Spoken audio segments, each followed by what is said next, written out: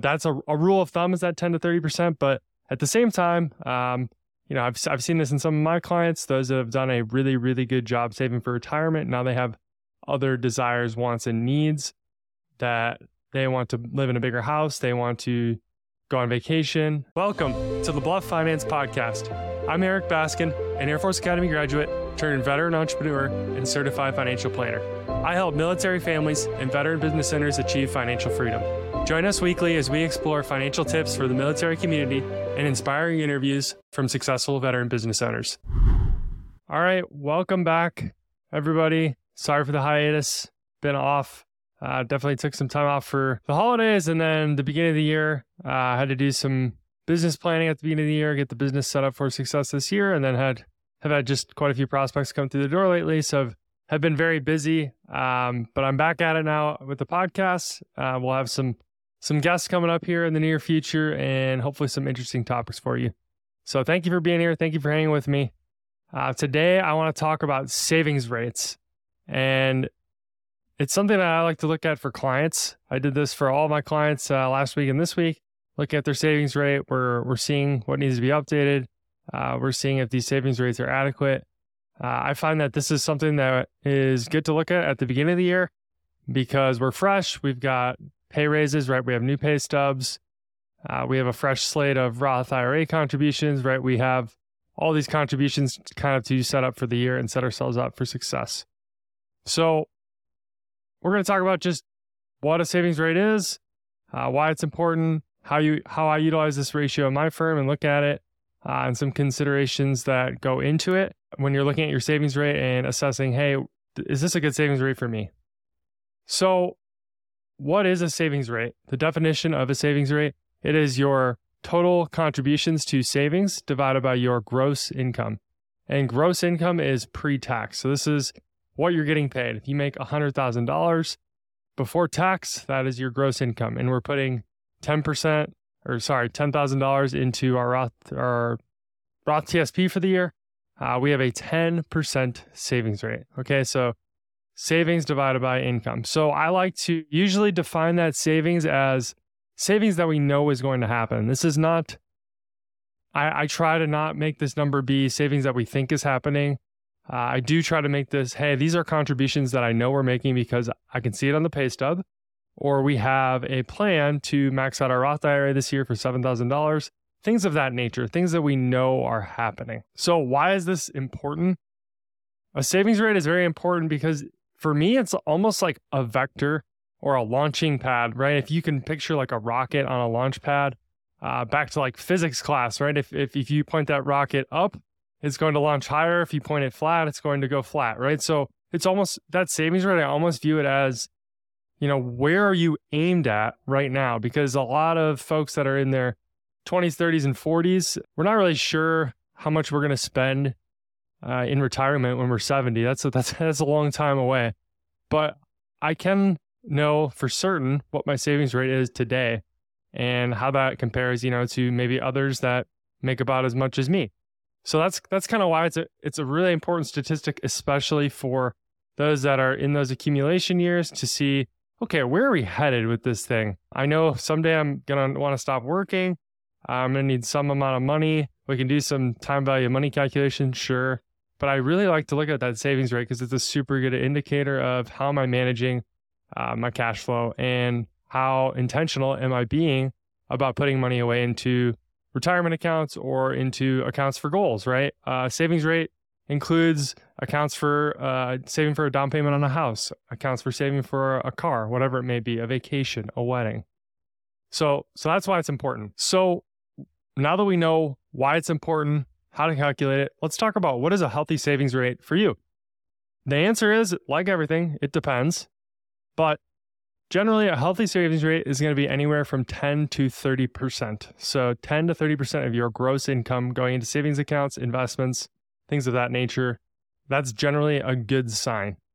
Higher number, better. Lower number, this is not necessarily for every situation, as I'll talk about, but the higher that number, the better, especially if we're early on, we have years of compounding on our side. Now, it does depend on the situation, right? There could be a time in your life where income is high and expenses are relatively low. Maybe you don't have kids yet. Both spouses are working. My wife and I have been in that situation the last 5 years. We're able to, if we're able to have a 30, 40% savings rate, that's really great.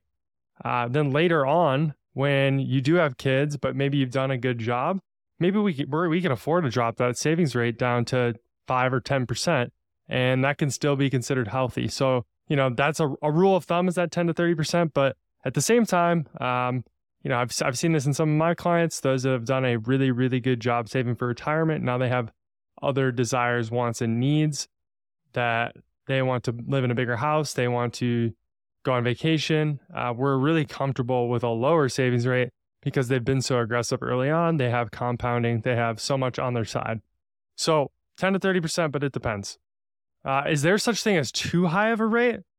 So, I caveated my more is better, less is worse in terms of the number of, that percentage number for you for your savings rate. But there is such thing as too much savings. I think most people aren't going to agree with that statement, but I truly believe that if you're putting away 50 to 60% of your income for, your entire career, I would argue you're either making a lot of money or you're probably not living enough. You're probably giving something up. You're probably eating rice and beans, or you're probably not living in a house that your family can definitely afford to live in. You're giving something up. So we definitely don't want to pile up too much money to where, someday we're going to have $25 million that we can't spend, and we're just going to end up giving a percentage of that to the government in estate taxes, right? We want to balance out life today, life in 5 and 10 years, and life in, 40 plus years. So there is such thing as too high. I would argue early on, the higher, the better. But as we get into those, those years where we're going to have kids, those years that we're going to have lots of other stuff going on, especially then if we've done a good job, I think there is a rate that is too high, and we can divert that to other things, whether that's lifestyle, whether that's giving to charity, whatever that may be. So when savings rates are too low, what stops people from saving more typically? The things that I see are cash flow constraints with debt or spending. So if we can't save more and we need to, like we've got a 5% savings rate and we really need to increase that, we really need to take a hard look at our debt. Usually your mortgage isn't going to change much year to year. Do we have a car that we maybe don't need? Do we have too much car? Maybe we've got a $40,000 car with a $38,000 note on it.